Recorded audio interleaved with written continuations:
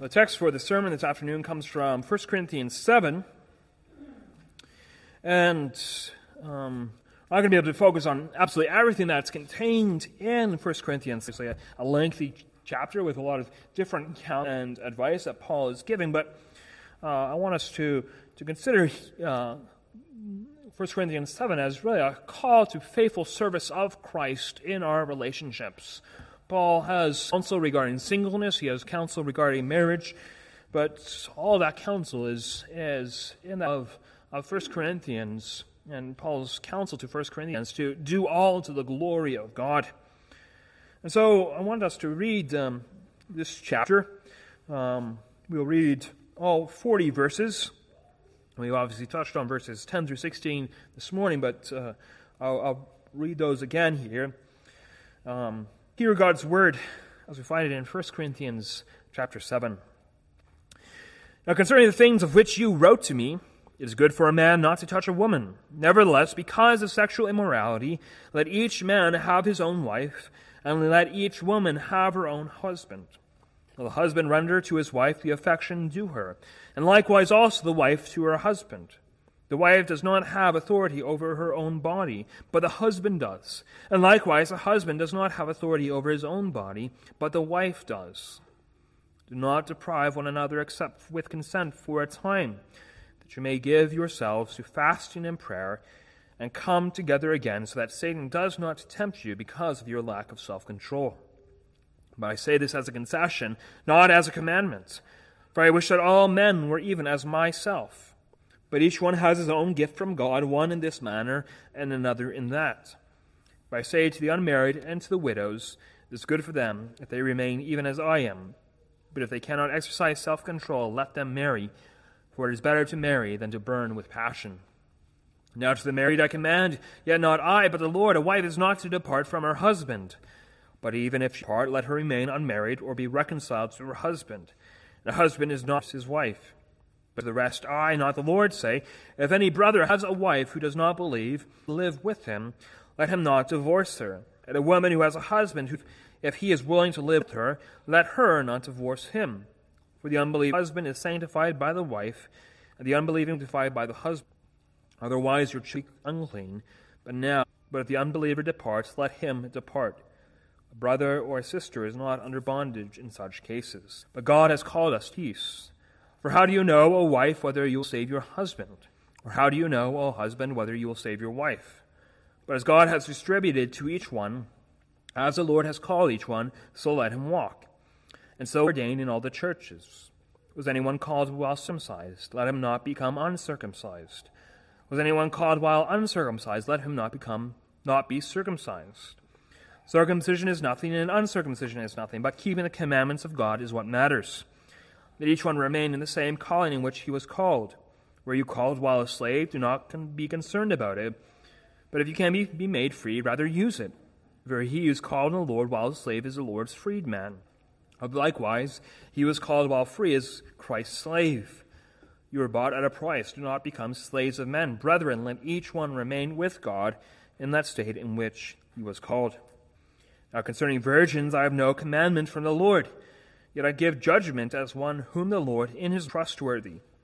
I suppose, therefore, that this is good because of the present distress, that it is good for a man to is. Are you bound to a wife? Do not seek to be loosed. Are you loosed from a wife? Do not seek a wife. But even if you do marry, you have sinned. And if a virgin marries, she has not sinned. Nevertheless, such will have trouble in the flesh, but I would spare you. But this I say, brethren, the time is short, that from now on even those who have wives should be as though they had none, those who weep as though they did not weep, those who rejoice as though they did not rejoice, those who buy as though they did not possess, and those who use this world as nothing, as not misusing it. For the form of this world is passing away. But I want you to be without care. He who is unmarried cares for the things of the Lord, how he may please the Lord. But he who is married cares about the things of the world, how he may please his wife. There is a difference between a wife and a virgin. The unmarried woman cares about the things of the Lord, that she might be holy both in body and in spirit. But she who is married cares about the things of the world, how she may please her husband. This I say for your own profit, not that I may put a leash on you, but for what is proper, that you may serve the Lord without distraction. But if any man thinks he is behaving improperly towards his virgin, if she is past the flower of youth, and thus it must be, let him do what he wishes. He does not sin. Let them marry. Nevertheless, he who stands steadfast in his heart, having no necessity, but has power over his own will, and has so determined in his heart that he will keep his virgin, does well. So then he who gives her in marriage does well, but he who does not give her in marriage does better. A wife is bound by law as long as her husband lives, but if her husband dies, she has at liberty to marry to whom she wishes, only in the Lord. But she is happier if she remains as she is. According to my judgment, I think I also have the Spirit of God.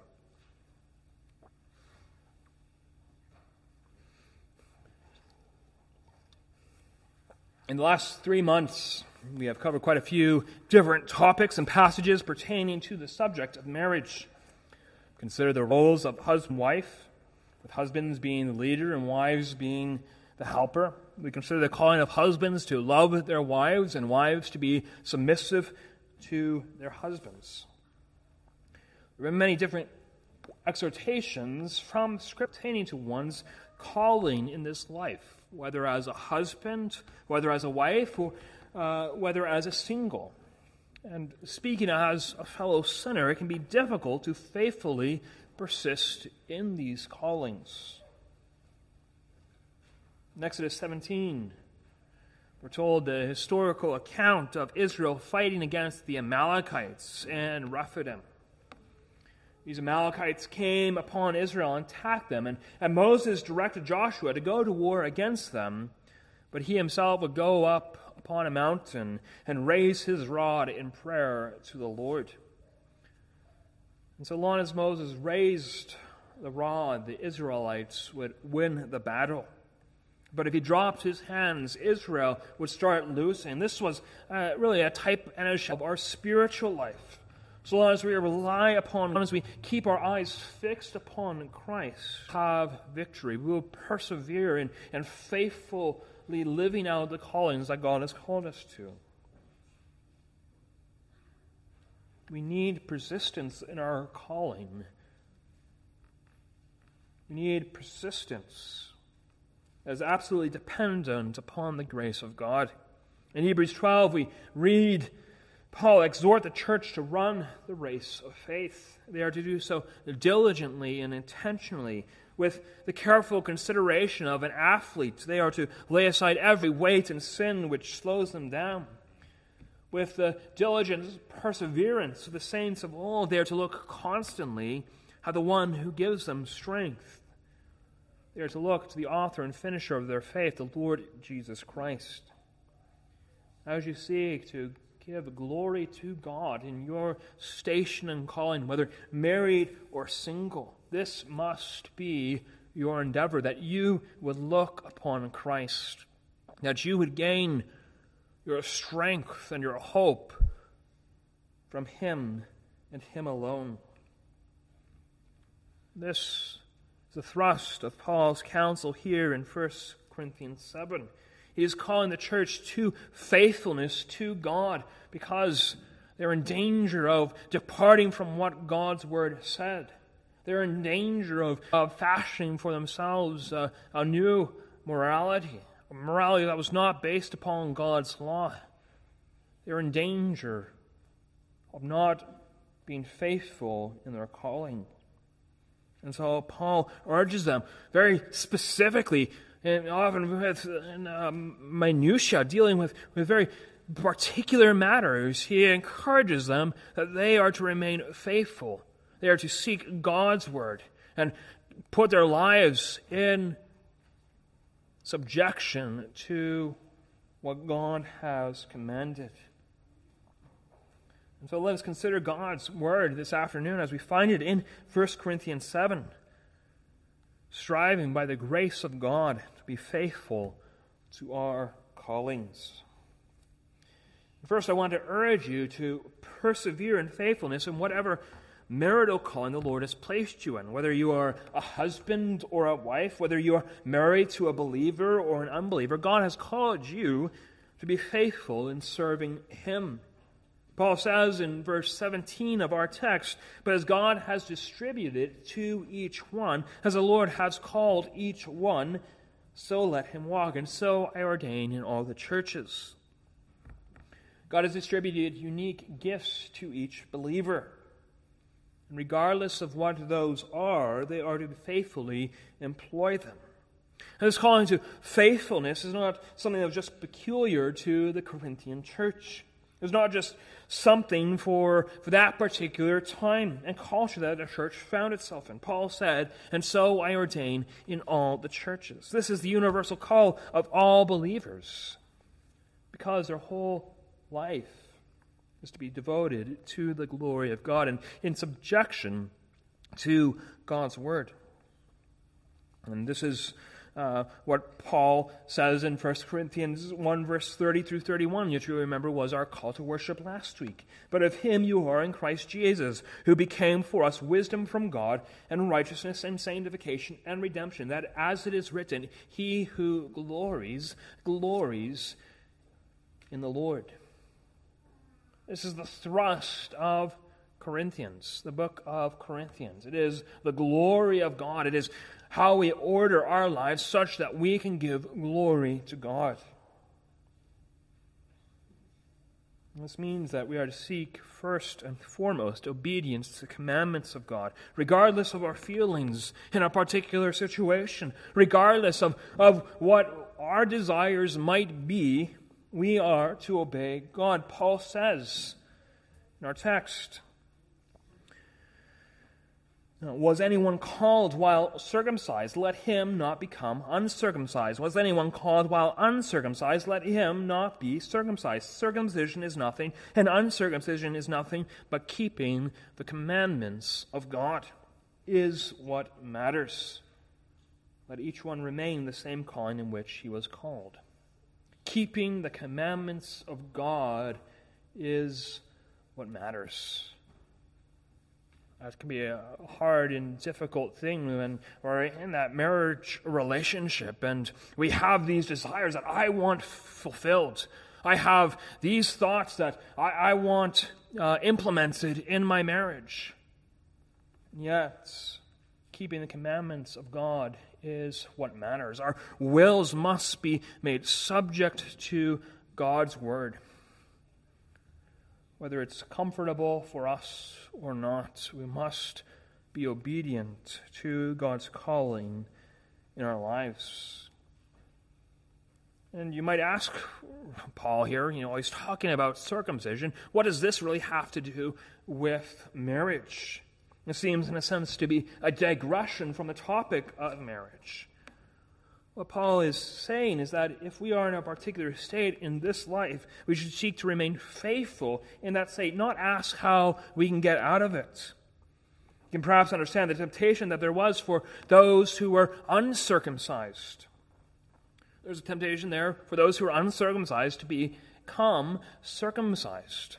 After all, those who are circumcised in the first century were those who had the covenants. It was those who had the promises of God. It was those who had the promises and the types and shadows of the Old Testament. And maybe the thought was that, these people are more spiritual, and if I want to be more spiritual, maybe I should go and get circumcised. But Paul says, don't be worried about that. If you are thinking that, you're asking yourself the wrong question. You're thinking the wrong thought. This is a distraction from the obedience I'm calling you to. And we can quickly see how this has very particular application for marriage. If you find that your husband, stop wondering if you could have more faithfully served God as a single or married to a different wife. Serve God in your current calling with your current gifts. Similarly, if you're a wife and are wondering if you could have served God better if you married a different husband or remained single, stop having vain speculations. Serve God where He has placed you. Seek to put your life in conformity to what Paul speaks of in Corinthians. Paul says in verse 24, "Brethren, let each one remain with God in that state in which he was called." Here Paul gives us encouragement on how we are to remain faithful, even in the difficult callings we find ourselves in. Brethren, let each one remain with God. The way we remain faithful is if we remain with God, if we abide in God. And this is the counsel that Christ gave His disciples before He left them, to abide in Him. Abide in me and I in you. This is the key to us living faithfully. It's ever letting our relationship with God, with Christ, ever flow down into our relationship with others. When we prize our relationship with Christ, making that a priority. When we seek to live our lives in obedience and service to God in light of the gospel, in light of what God has done for us, it gives us the grace to persevere in that. Yet because of our sinful flesh, this can often be difficult. We can regularly have the temptation to be discontented or even lazy in our callings. Say there are troubles in your marriage, or there can be the huge contentment to just let things lie. Rather than seek to deal with our sin, which will take work, which will take repentance, which will take the confession of our sin, not just to God, but to others as well, which will take study. We can find it much more easy and comfortable to sit back and live with the trouble that we do have. It's much easier at times to maintain the status quo than to shake things up and start living in conformity to what God's Word says. That is not to be our response to God's teaching on marriage. We are to remain faithful in whatever station and calling the Lord has placed us in.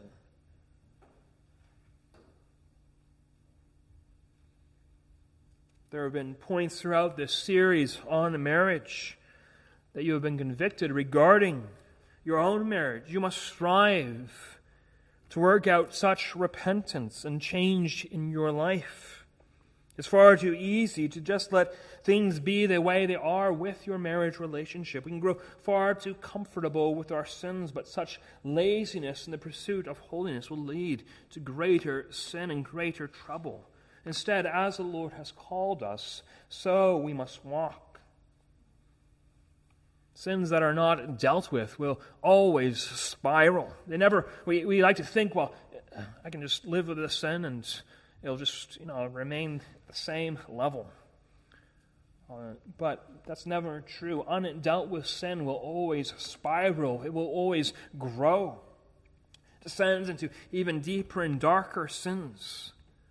And oftentimes that descent is very slow, almost imperceptible, and so we don't even think about it. We don't realize how far we have gone. If you're to drive from Denver to Oklahoma City, you wouldn't think much of it. For, yes, it's a long drive, about 12 hours, but for the most part, it's a pretty smooth drive through farm fields. But it's actually a descent of over 5,000 feet. And sometimes our decline into sin is like that. It's barely perceptible. We don't even recognize how far we've gone down. And so we need somebody to wake us up, to point out our sin. We need God's Word to speak to us. And yet when God's Word speaks to us, we must not ignore it. We must hear what it says and live in light of what it says. And when God's Word says that we've sinned in our marriage relationships, when God's Word tells us that we have not walked faithfully in our callings, we must deal with that by repenting, by seeking God's forgiveness. There can also be the temptation to discontentment in our calling. And by that I mean we can be sinfully discontent with the station God has called us to be in. We can just be discontent that God has not yet provided us with a spouse. With covetousness and idolatry, we can yearn for a spouse and let such a search consume our entire personal life and every relationship we have with somebody. But we can also be discontent with the spouse that God has given us. This is something I regularly see in the counseling room. A spouse brings their spouse into counseling because they're the problem, and they want the counselor to go and change them. They're not willing to work on issues themselves. Such is a discontentedness with God's calling. We must be, if we're going to be discontent, we should be discontent with our own lack of holiness, our own zeal for the Lord, our own failures to walk in accordance with God's law.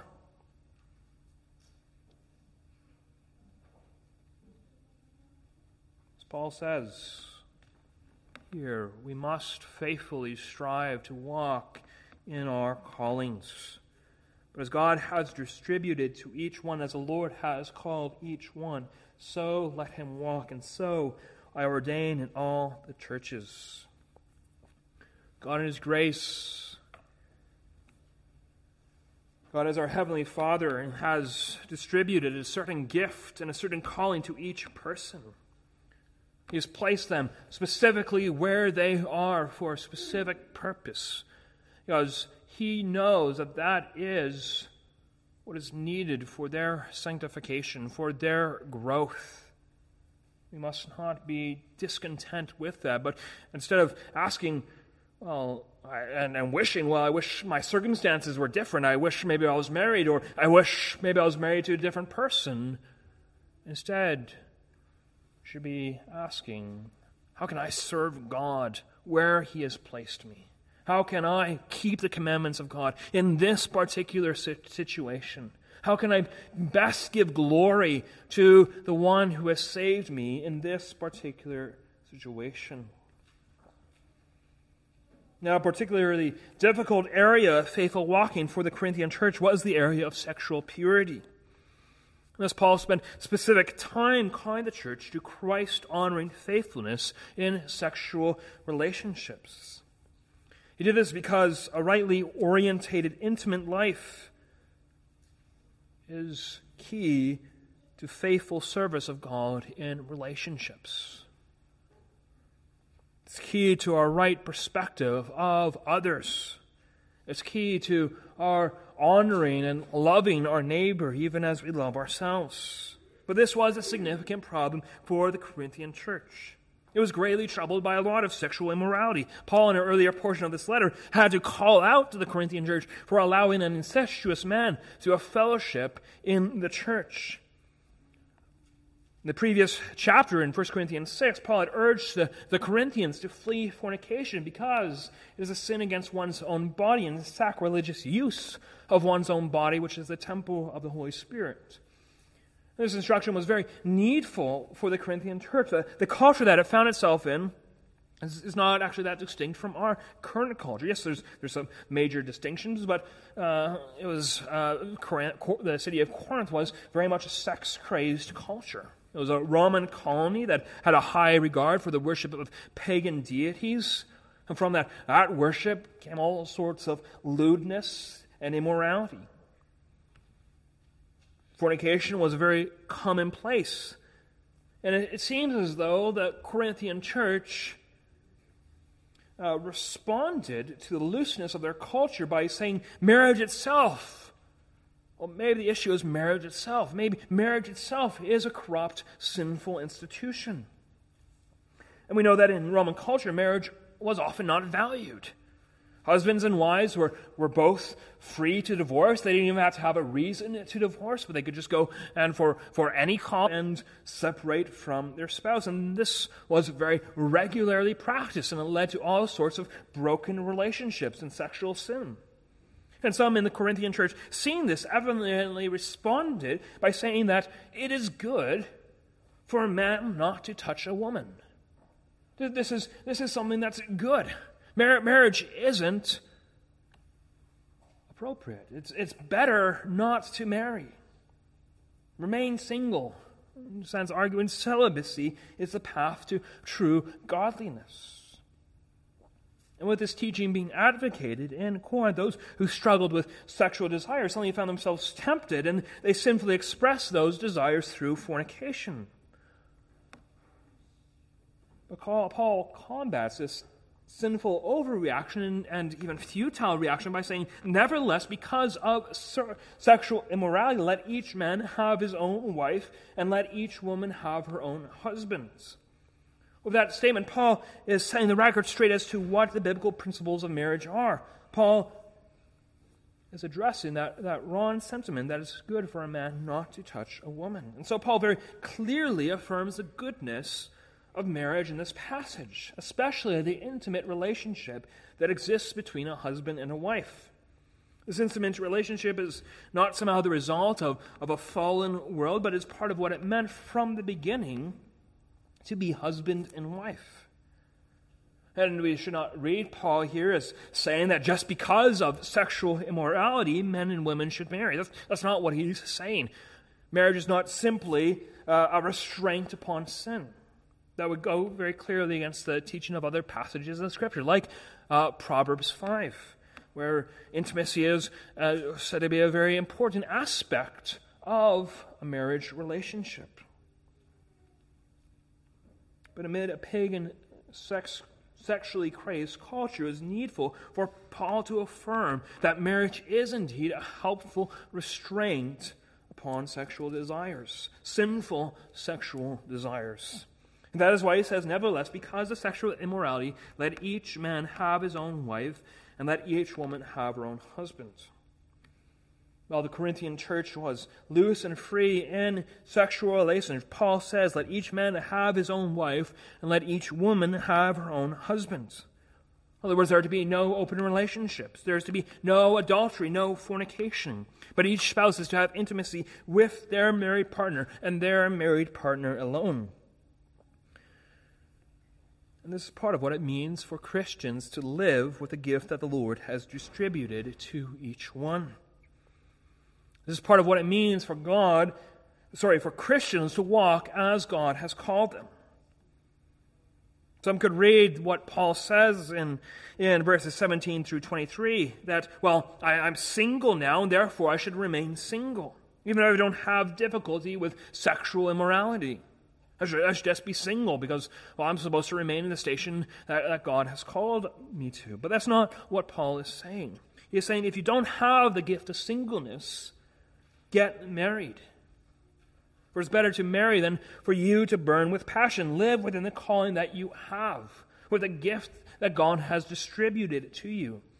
Do not make your walk in faith. Do not make perseverance in your faith harder on yourself than it already is. Serve God by pursuing what is needful for you. Observe the commandments of God. And Paul continues in exhorting the Corinthian church to faithful walking by telling them that the intimate relationship between husband and wife is a relationship that is equal.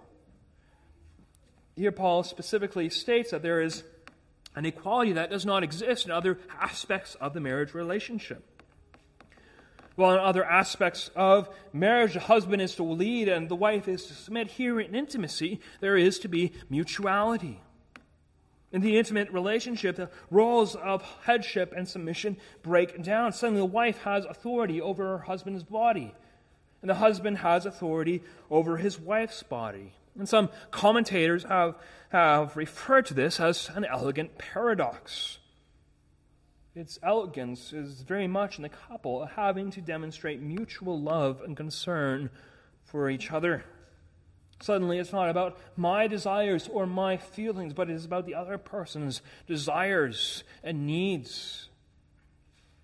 This is sacrificial love. In this mutuality, we see the call to faithfulness. If there was not this mutuality, you could quickly see how marriage relationship would break down, how one party in the marriage might abuse this great privilege of intimacy. But instead of the abuse of that privilege, there is to be love, there is to be sharing, there is to be concern and a valuing of one over the other.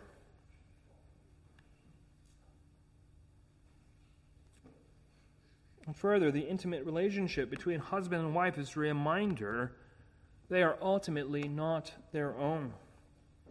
Our bodies are not our own. And this is shown forth for us in the marriage relationship. Our bodies are under the authority of our spouse. They are not our own. And this teaches us and remind us that our bodies are ultimately the Lord's. This is what Paul says in 1 Corinthians 6:19-20. Or do you not know that your body is the temple of the Holy Spirit who is in you, whom you have from God, and you are not your own? For you are bought at a price. Therefore glorify God in your body and in your spirit, which are God's. In other words, every aspect of our relationship, of our marriage relationship, is a reflection of the gospel. Our intimate relationship with our spouse is to reflect that we are not our own, but we are under the authority of God, for we have been bought with the precious price of Christ's blood. So, as we consider how we are to live in faithfulness to our calling in this life, we are to take very careful consideration of our sexual relationships. And we are to put those as well into subjection to God's Word, that we might glorify God in our spirit and in our body. And Paul also encourages the church to persevere in faithfulness with those who are in the situation of singleness. On this note, Paul mentions the goodness of marriage, which we consider this morning, but he also speaks of the goodness of singleness. We notice that in verses 7 and 8. For I wish that all men were even as I myself, but each one has his own gift from God, one in this manner and another in that. But I say to the unmarried and to the widows, it is good for them if they remain even as I am. And then down in verses 25 through 27, we read, Now concerning virgins, I have no commandment from the Lord. Yet I give judgment as one whom the Lord in his mercy has made trustworthy. I suppose therefore that this is good because of the present distress. That it is good for a man to remain as he is. Are you bound to a wife? Do not seek to be loosed. Are you loosed from a wife? Do not seek a wife. Now, is Paul saying that to walk faithfully you have to be single? No, Paul isn't saying that singleness is better than marriage. Rather, Paul is affirming the liberty that we have in Christ and the particular giftedness of each believer. Throughout church history, there have been times and seasons where marriage is either despised or placed too high on a pedestal. During the days of the early church, marriage was quickly becoming something that was despised, where celibacy was being argued because of the influence of Gnosticism. Celibacy was being argued this is the way to greater sanctification. It was believed that the more sanctified calling, the more godly calling was to live in singleness, to be celibate for your life. But that's not necessarily the case. Once again, it depends upon the gifts that God has distributed to each one. For some, it might mean that you can serve God better if you are single. But for others, it might mean you can serve God better if you are married. But regardless of which one you are in, which category you are in, you must seek to walk as God has called you to. You must seek to prize the commandments of God. And when Paul is speaking of himself wishing that all were like himself, he is not saying that singleness is the more godly life. Rather, he is recognizing that those who have the gift of singleness have the possibility like he did, of devoting themselves to a very particular service of the church and of God. After all, he says in verse 32, he who is unmarried cares for the things of the Lord, how he may please the Lord. There's a very particular emphasis that the single person is able to devote his time and his energy to the service of Christ's church. But this, once again, does not mean that it is necessarily the better calling. Paul very much argues it's not a better calling. It's not even faithful to pursue singleness if God has not designated that gift to you. We read there in verse 28, but even if you do marry, you have not sinned. If a virgin marries, she has not sinned.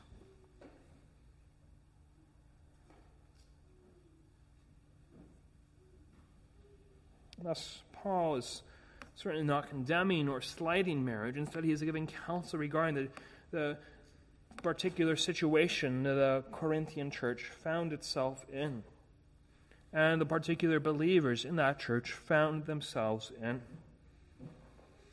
And from this, we are to understand we are very carefully examine our calling and giftedness in this life. Diligent and serious Christians are those who understand what their mission in this life is, what particular gifts they have, and they seek to live in light of that, glorifying God as best they can with the particular providences that the Lord has placed them in. For some, that might be singleness. Others might be marriage. But in either context, there must be the faithful and diligent pursuit of Christ. So, in conclusion, whatever our situation, whatever our calling,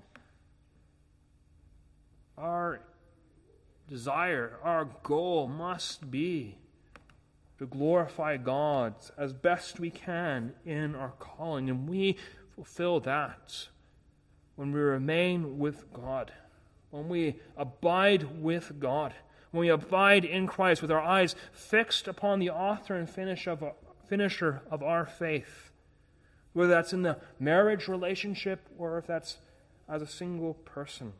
We must keep our eyes fixed upon Christ, ever reminding ourselves of the gospel, ever hoping in His grace to sanctify us and reform us, even as we seek to keep the commandments of God and praise and glory to Him. Let's pray. Our Father and our God, You have placed each one of us in a particular station and calling with particular gifts. Lord, we pray that we would be faithful in the use of those gifts. That whether we are husband or a wife or single or even children, Lord, that we would make it our desire to know how we can serve You. Lord, when we see places where we are not serving You, even sinning against You, Lord, we pray that we would be faithful and diligent and intentional in the reform of our life, that we might be ever offering ourselves as a most pleasing and acceptable sacrifice of thanksgiving to You. Lord, give us strength to that end, for we pray in Christ's name. Amen.